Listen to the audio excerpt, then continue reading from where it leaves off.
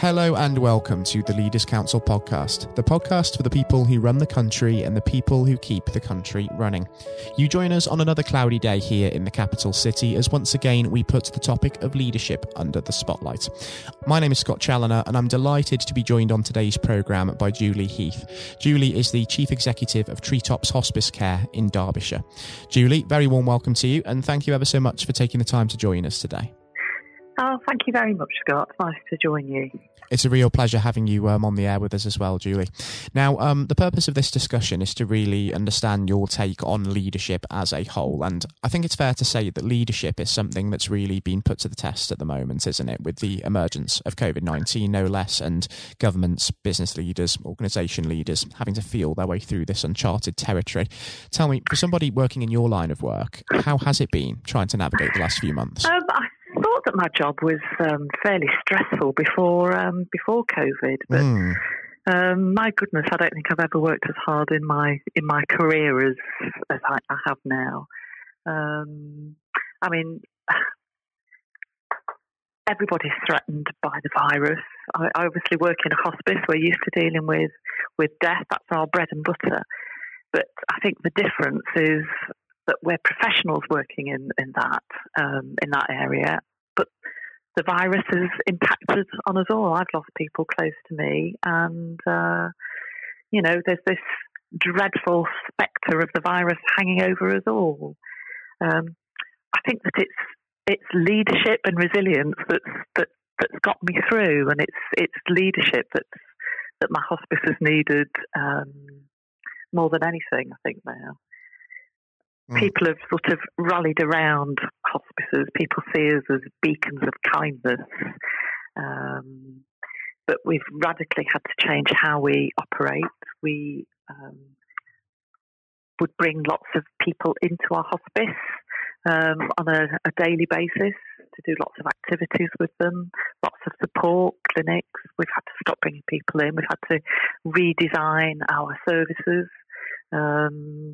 Some hospices have closed down sort of huge swathes of their activities, whereas we've actually run towards the danger rather than run away from it, but obviously in a very safe way. First priority was the safety of my staff. Second priority was the safety of the people that were there to serve. And I think my third priority has been sustainability of the organisation. And that's all those factors have required really strong leadership, not just from me, but from my leadership team.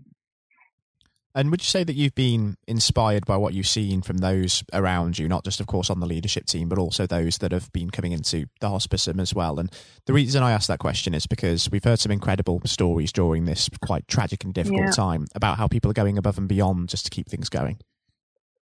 Definitely. In the hospice world, we rely a lot on our volunteers. And at Treetops, we've got about 650 volunteers, most of whom are actually in that vulnerable age group. But people still want to help, so they're still providing things for the hospice, even though they can't physically come in. Our hospice at home nurses, we don't have a bedded unit here. We're slightly different to a lot of other hospices. We've always believed that people want the care and want the right to die in their own homes. So we've got 47 nurses and nursing assistants that go out and look after people in their own homes. And we work with about 2,000 families a year. Now, those hospice at home nurses are still going out. They're sitting in PPE, enduring 9-hour shifts, looking after people who may be COVID positive. There's still people dying of the usual things that people die of. Now, there are real heroes. To be sat in protective equipment for all that time on their own. We've also set up another service. We're calling it our roaming nurse service, where we send out 2 nurses. But Derbyshire is a huge county, and we also cover parts of Nottinghamshire, and they cover half of Derbyshire, which is a large area. They go out and they're they're called upon for like short bursts of activity. So they might go in and administer pain relief, syringe drivers. They might go in and provide some personal care to a family who are struggling with their loved one. They might go in and verify somebody's death. Now, they're brave, they're brave. They're going out and doing that, not knowing what they're going into. So lots of brave examples. And it's been quite inspiring, hasn't it, to see how people have really mustered a response to this and just really gone beyond their comfort zones as well in that time. And it's going to be a beneficial experience for those people who do get through this, because it will be building resilience, it will be building character, but also there's been such a renewed focus on sustainability now and a renewed focus on the long-term future of key industries such as care and also the hospice industry as well, and longevity. There's been a real light shed on that now. Of course, income generation's been hit during this period, but it really has brought it into the limelight, hasn't it, in a sense? It definitely has, and I think the hospices we have been fortunate. The government has listened to our plight. And they have plugged a gap. I don't know how long that funding will last, and we can't just rely on it. But we have to. My hospice costs £4.5 million a year to run, but we have to raise 68% of that through our income generation side of the business. So shops, fundraising events, lotteries, cafes, all of that activity, apart from the lotteries, had to cease. So we've had to become a lot more imaginative. We've had to cancel sort of our big signature events, which lots of hospices have. Throughout the country, combined hospices have to raise £2.8 million every day to just keep going every day. So we're looking at sort of more imaginative ways, sort of doing things online. I think the whole future of fundraising is going to change. We're fortunate. We have 12.5 fantastic acres, in a really lovely setting. We have car boot sales and lots of activities that go off here. Well, they're just not going to happen. So fortunately, just before the virus, we'd invested in our sort of marketing department, and we're going to have to look at investing in digital. And what I found as the chief exec, it's definitely about promoting our charity, having the heart of a charity, but it's very much having the head of a business, because if I haven't got my business head on, we're going to go under. We're not a day centre for staff to come here and have a lovely time. Our purpose, our mission, is to provide services for those that are dying in the community, to support their carers and their loved ones, and also to provide bereavement support for those who are left afterwards. The founder of the hospice movement, Dame Cicely Saunders, said that how people die remains in the memory of those who live on. And we have noticed, in Derbyshire, we've had sort of peaks of people dying, and the way that people are dying, dying alone, our fantastic nurses in the hospital, they're limited in what they can do. Families not being able to go in and sit with their loved ones. We're picking those pieces up now. There's going to be a lot of complex bereavement issues, once this is washed through. We've got quite a large counselling and emotional support service which provides bereavement counselling. We've been contacted by care homes. We've also been contacted by local hospitals to say, what support can you give to our staff? The ripples of this are going to sort of run through society and our communities for, at least the next 5 years. And we need to sort of reshape, remodel, restructure our services to meet those challenges. And if we think about the next 12 to 18 months, Julie, and what that holds before we do wrap things up on the programme, what do you envision for yourself, for Treetops and for the hospice industry, and what do you hope to achieve during that time? Well, one, I hope to still be here.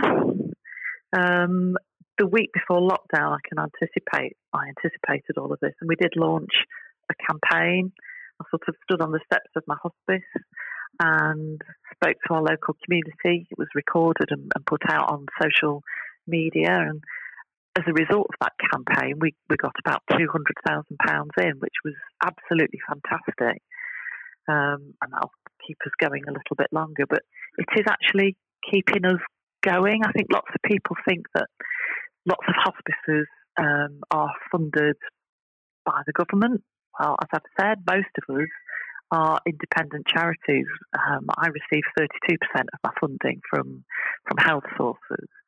And if we're not agile enough, we can't carry on as we did before. Like I said, it's having that business head on to allow us to sort of carry on providing services in a different way.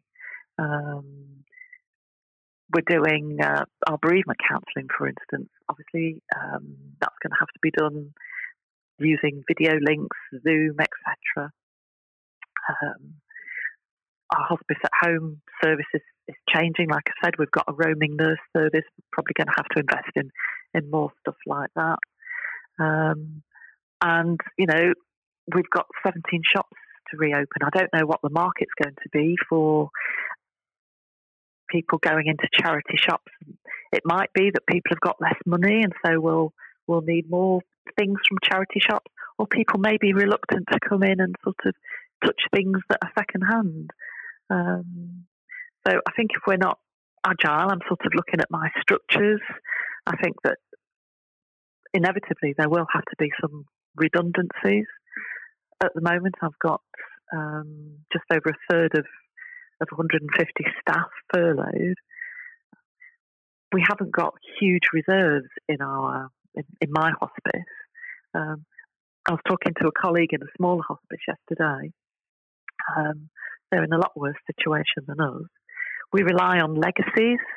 That might be an area that actually we see a few more of.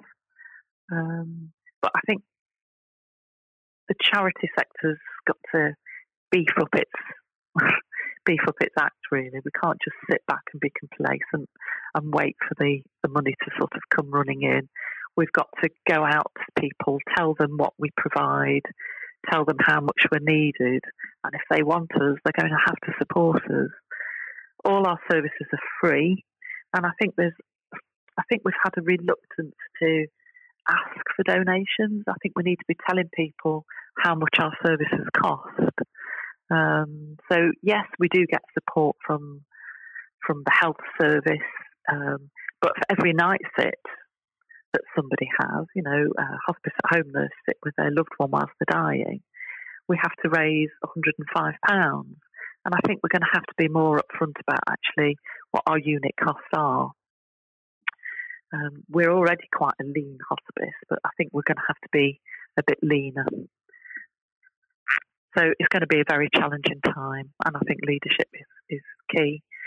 The other thing that about leadership being key is that my staff and my volunteers need to sort of feel the challenge, feel their worth and value, and help sort of strive to help us achieve our objectives. Seems like there's some fantastic work that the hospice is doing and will continue to do, and it's going to really sort of be a time of branching out as well and trying to deliver some of these services remotely, which is fantastic to see. Yeah. Because of course that face-to-face contact at the moment just isn't possible. Yeah, and I think collaboration with other hospices, you know, that might be a bit more of an issue for people, and perhaps painting a really black picture. One of the things that has actually come out from this, there's been a real, I think we've had a bit of an adrenaline rush, to be honest. Whereas some hospices have wound down their operations, we've wound ours up. And we've had, because we've been using local media, radio, we've been on the telly quite a bit, using every opportunity to sort of flag up the good work that we've done. The community and local businesses have really rallied around. I mean, Toyota have loaned us a pool car for our roaming nurse service. We've had donations of PPE. We've got a company that's bringing in meals. We've been having 60 meals delivered for staff. So much kindness. And that's been really heartwarming. And hopefully, I think you said at the beginning, at the end of this, the world might be a kinder place. People aren't going to look back and reflect on the contribution that bankers made during this virus, are they? They're going to look back and think, wow, those nurses were fantastic, those doctors were fantastic, the supermarket staff were fantastic. Hopefully they'll think Treetops Hospice staff were fantastic. And I think it's a time for society to just reflect on what is important.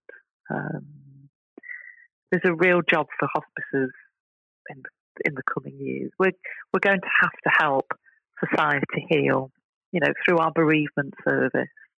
There've been lots of lessons learned, and it's my job and my leadership team's job to sort of carry on and make sure that we're there to provide what's needed for our society. I think that's absolutely right, Julie. And, given how informative it's been listening to exactly what Treetops has been doing and the wider hospice industry at that, I think it would be wonderful in the next few months, once we begin to understand more about the new normal, to catch up and have you back on the programme just to see what sort of work you are getting involved in at that point and just see how things are getting on. Yeah. One of the things that I think has been our achievement, what hospices throughout the country are famous for, is cake.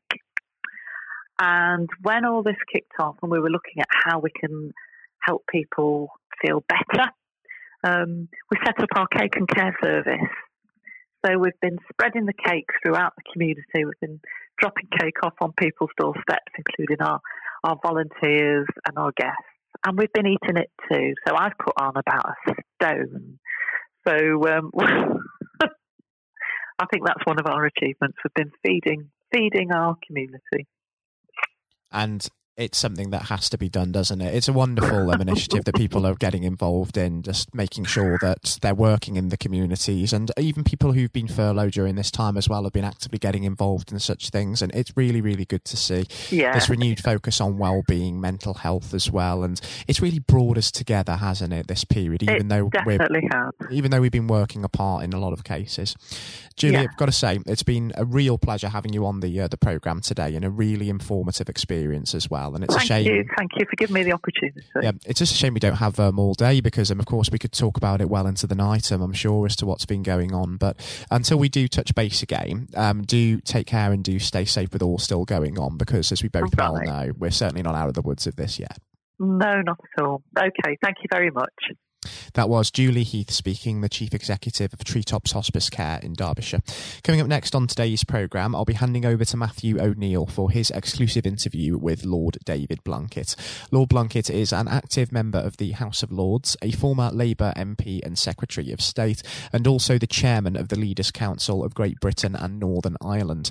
Now, despite being blind from birth, Lord Blunkett rose to prominence to become one of the most notable politicians of his generation, serving as the MP for his Sheffield, Brightside and Hillsborough constituency for 28 years and serving a number of senior positions in Tony Blair's cabinet. He was elevated to the House of Lords in August 2015, anointed Baron Blunkett of Brightside and Hillsborough, and I hope you enjoy listening just as much as Matthew enjoyed speaking with him. That's coming up next. Lord Blunkett, welcome.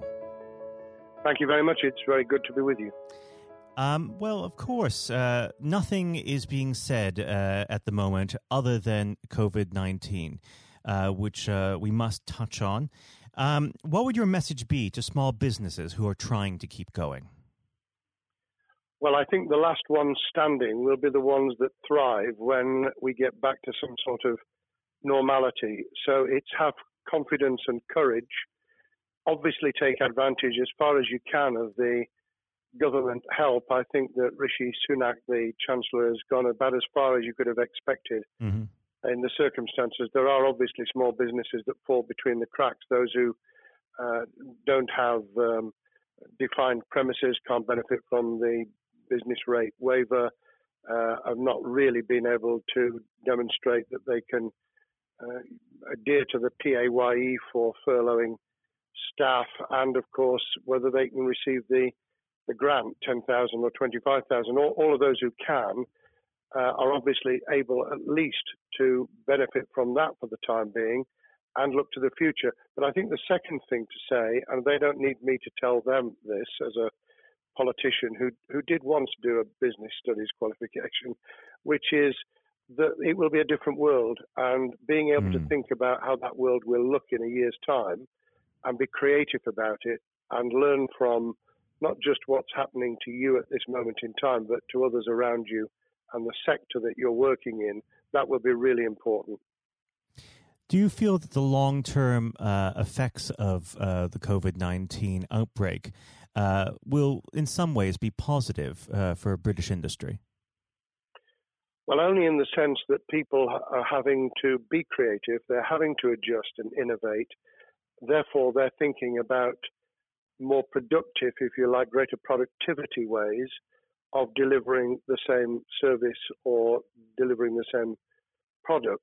And in that sense, I think we'll have temporarily at least very much higher unemployment than we've become used to, but we'll probably have a burst of productivity, which will help with the recovery.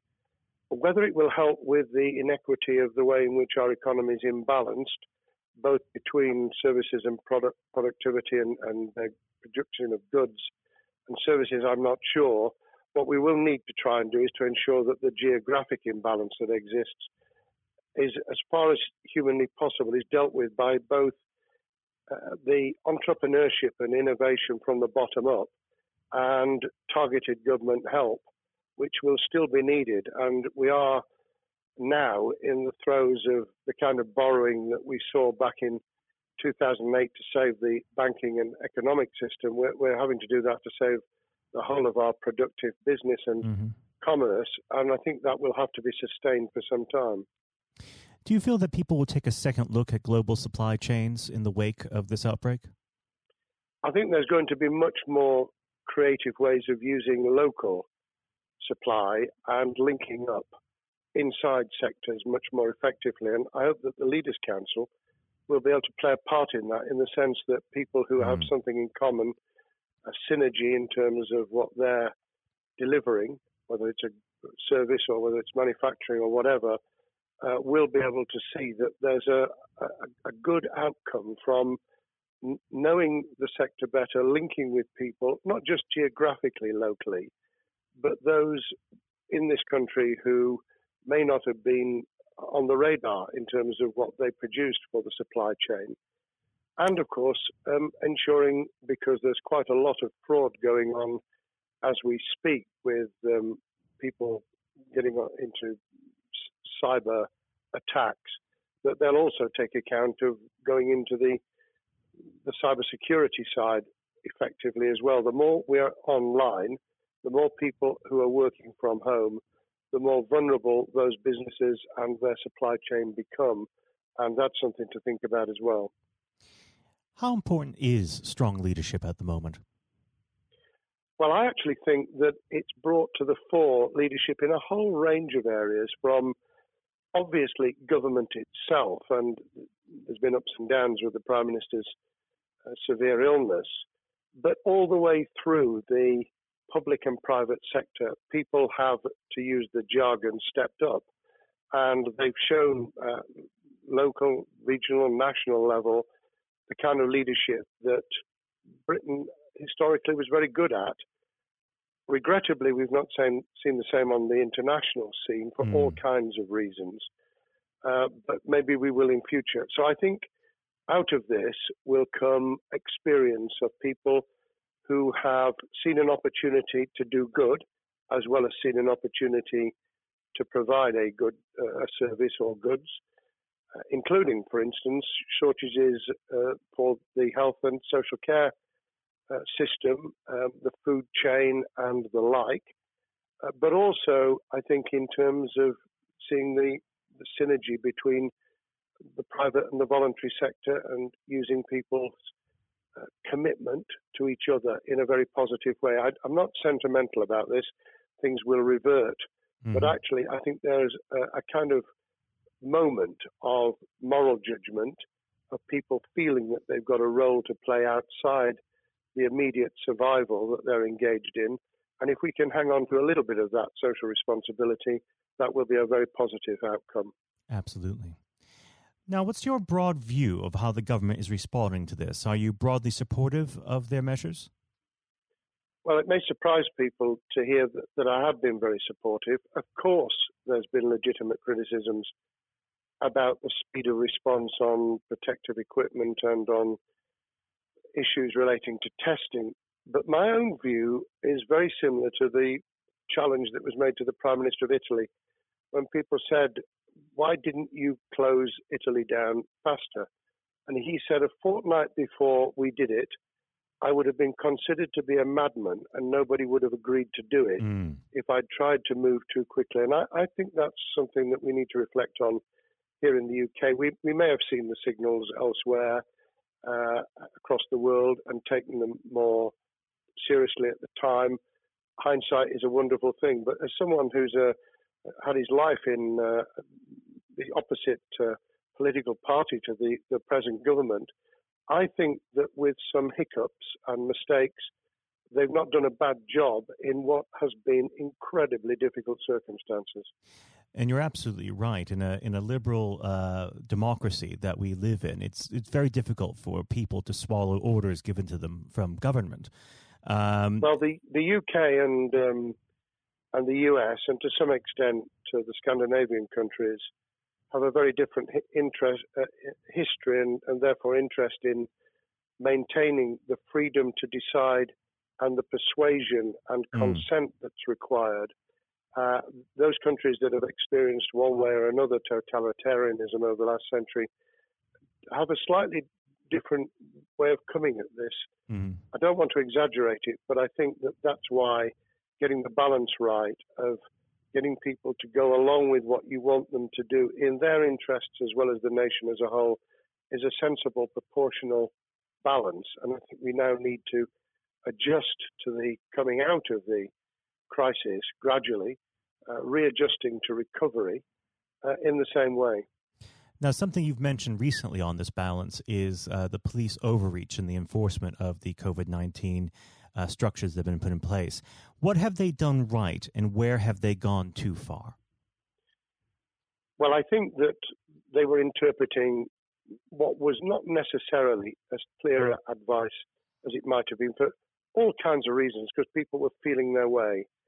I think what's come out of it has been a demonstration by local police services in some parts of the country that they could get people to do what was needed without the heavy hand of drones overhead or people being told that they shouldn't be walking in the street, because this was all about self-isolation, not incarceration. It was about getting people not to pass the infection on to each other and therefore to provide distance rather than to make our lives a misery. Those police services that adopted that policing by consent and chivying people along did really well. Those who went over the top, I think, soon got a very substantial pushback. And one of the strengths of our democracy is that you could have that debate. People could say, I'm terribly sorry, we think the police force in our area has gone over the top. And that in itself is a constraint and a readjustment. That's another strength of living in a country where you can have opinions and express them without actually being thought to be a fool. Now, of course, the government has faced criticism that they were slow to react, and Boris Johnson wasn't present at the early COVID-19 COBRA meetings. Now, Number 10 has claimed that this is normal practice. The health secretary often chairs COBRA meetings related to health. Does this tally with your experience as a Secretary of State, or would you have expected the PM to be more hands-on during the initial stages? I think different prime ministers do have a very different style. And Boris's style, which I think will now be considerably adjusted, was very swashbuckling. In some senses, delegating is a good thing, as every leader of every business or public service knows. Those who try to pull too much into themselves end up with a massive bottleneck, great failure of trust and the inability of people to show what they're worth and to demonstrate their capability. So I'd be very wary of jumping in and saying he was wrong to delegate the essential COBRA meetings. What I was surprised about was that he didn't chair the first couple, because my experience with Tony Blair for the 8 years I was in cabinet was that Tony was a great delegator, but he would get a grip to begin with, watch what the difficulties were, and then give people direction and confidence to be able to get on with it.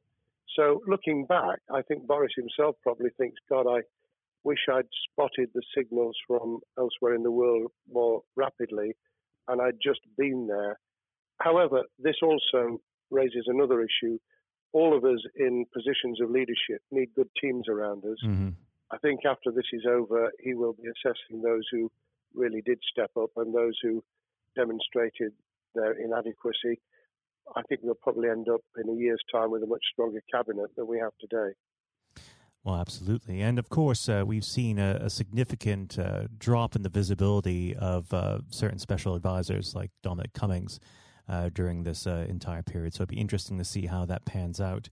It's certainly readjusted the role of those behind the scenes with those who should be taking the decisions, having received advice. Obviously, there's been a complete transformation in the profile of experts, if I might use that term, who'd previously been denigrated.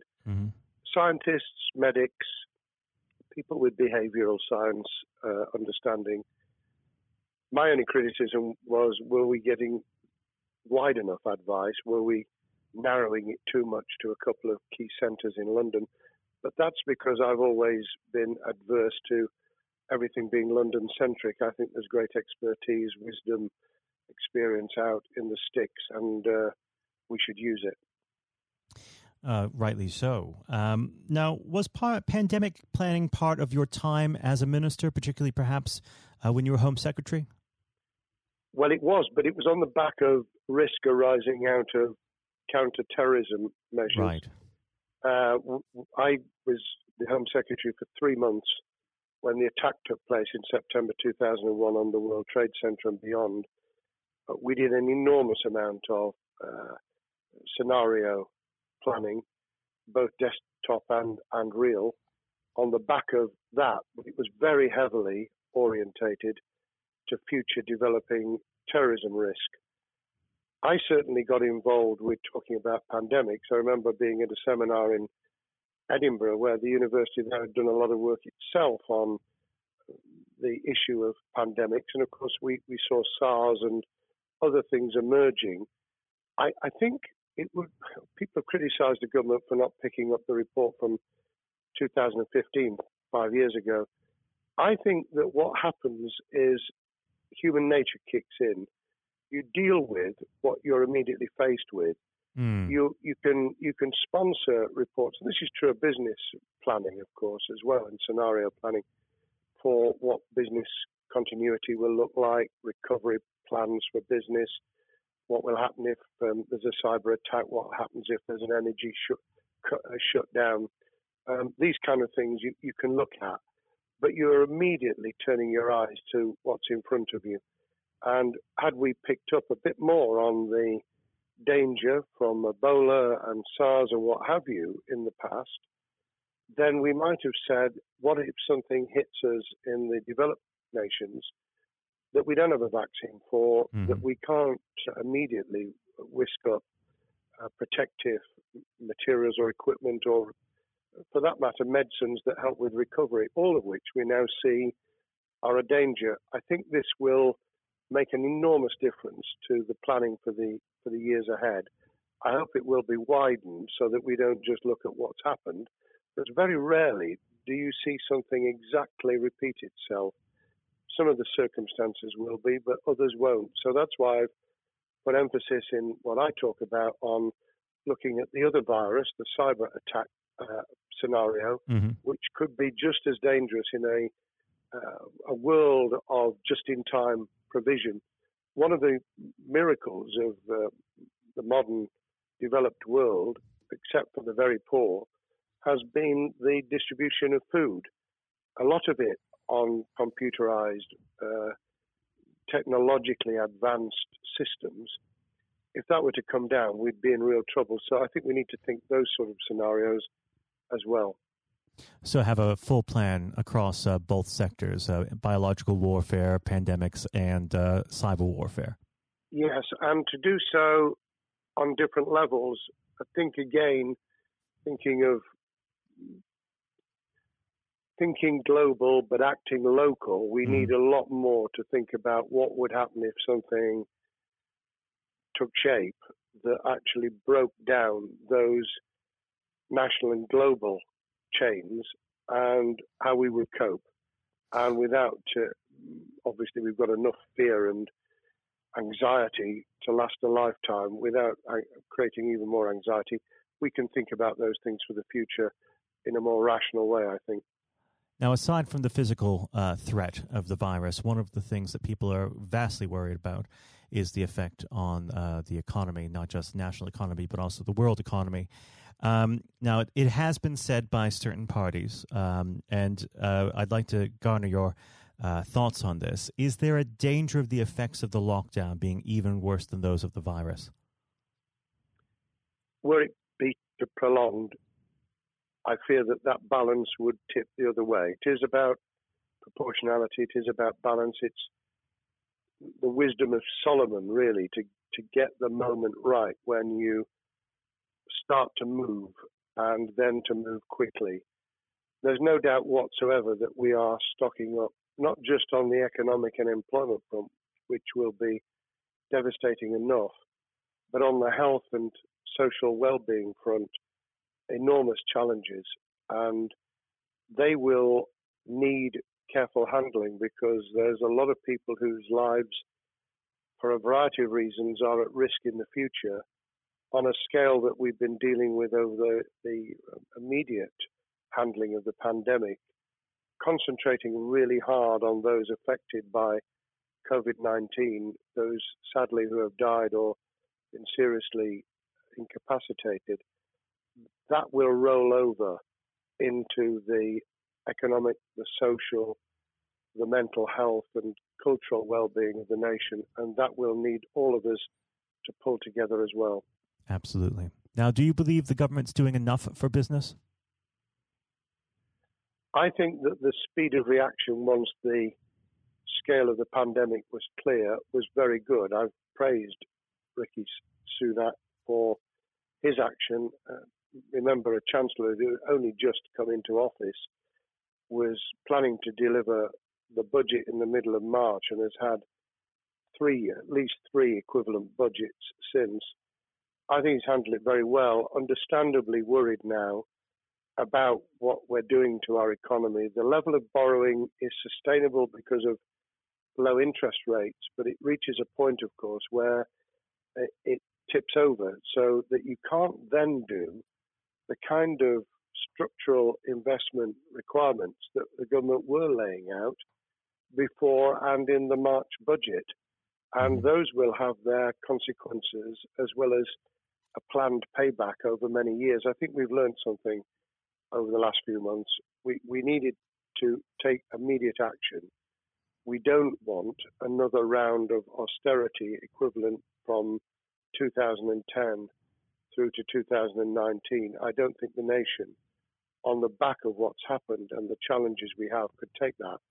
And therefore, we need a different plan, economic plan, over a much longer period, just as we did from the Second World War all the way through to 2002, when the final American loans were paid off.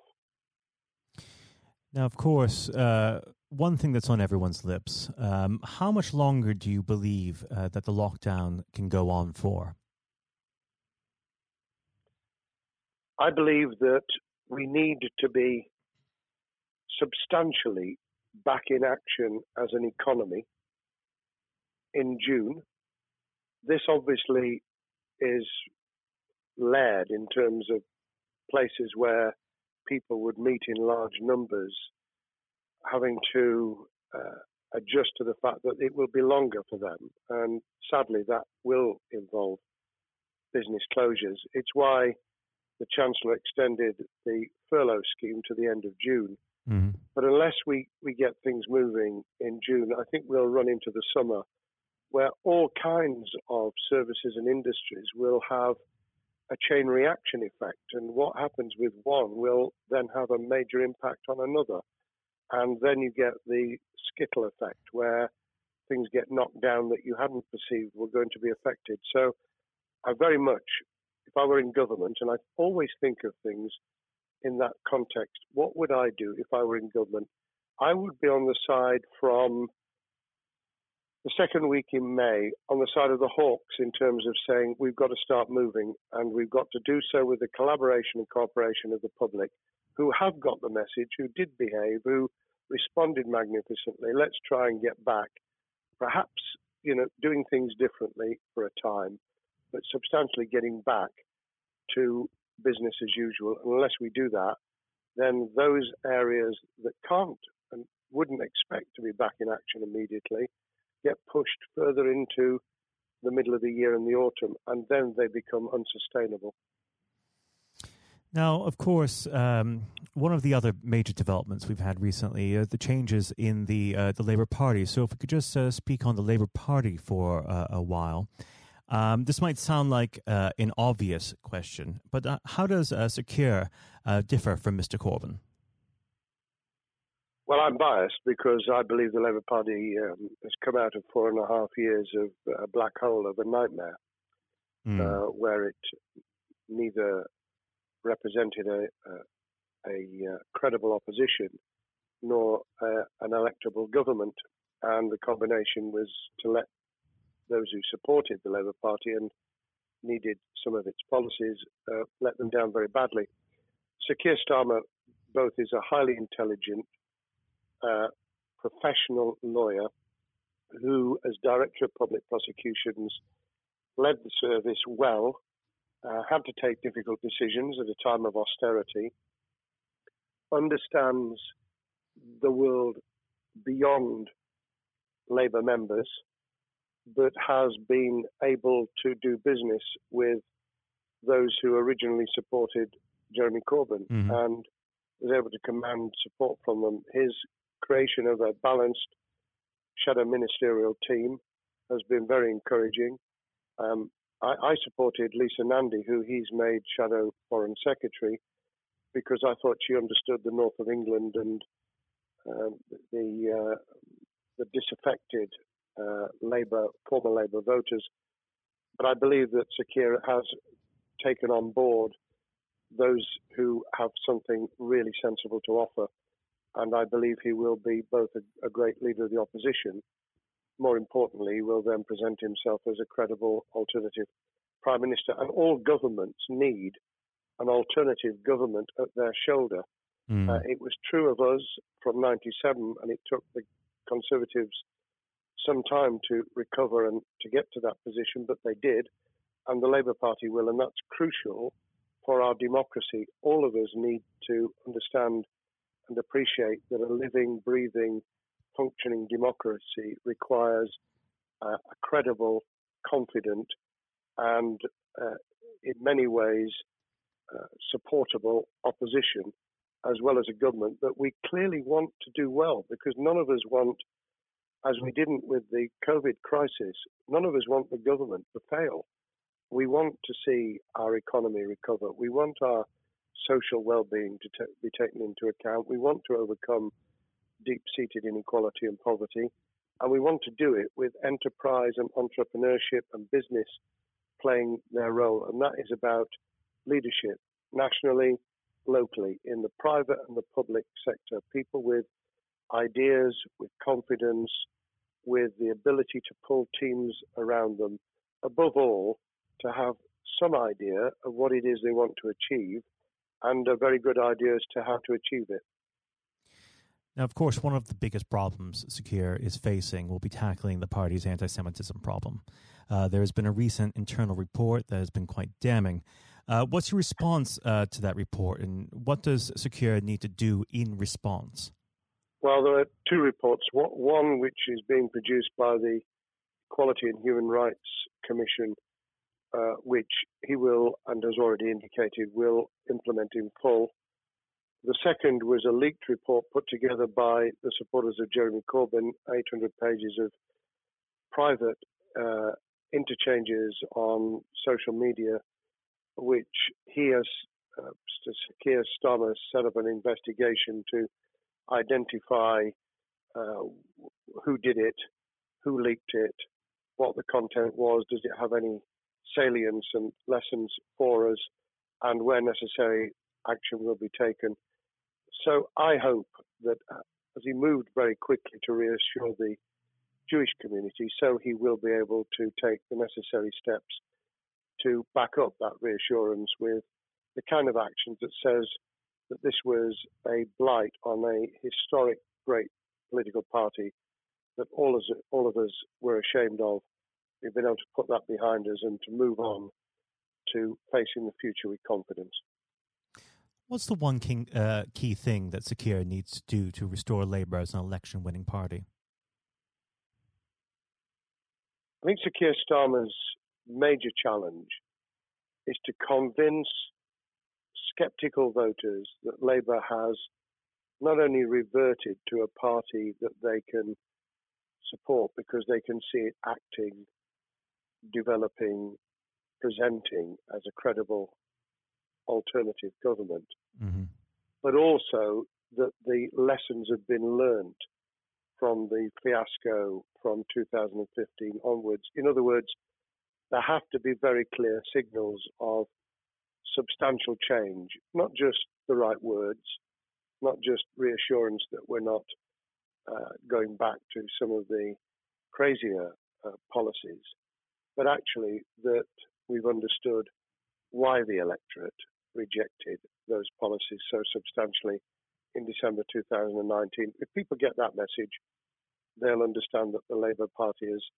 changed, as it did in the 1980s and early 90s, to become the electable government with the greatest majority and historic majority, even greater than 1945, which I was privileged to be able to take advantage of in 1997 when I joined the cabinet. Now, I know what your answer is going to be to this question, but indulge me. Do you think Sir Keir has what it takes to be PM? Yes, I do. I think he has the background, he has the experience, he has the professionalism, he has the forensic mindset, and he has the confidence to have put a team around him which will ensure that it will work. And those elements are true of all leaders.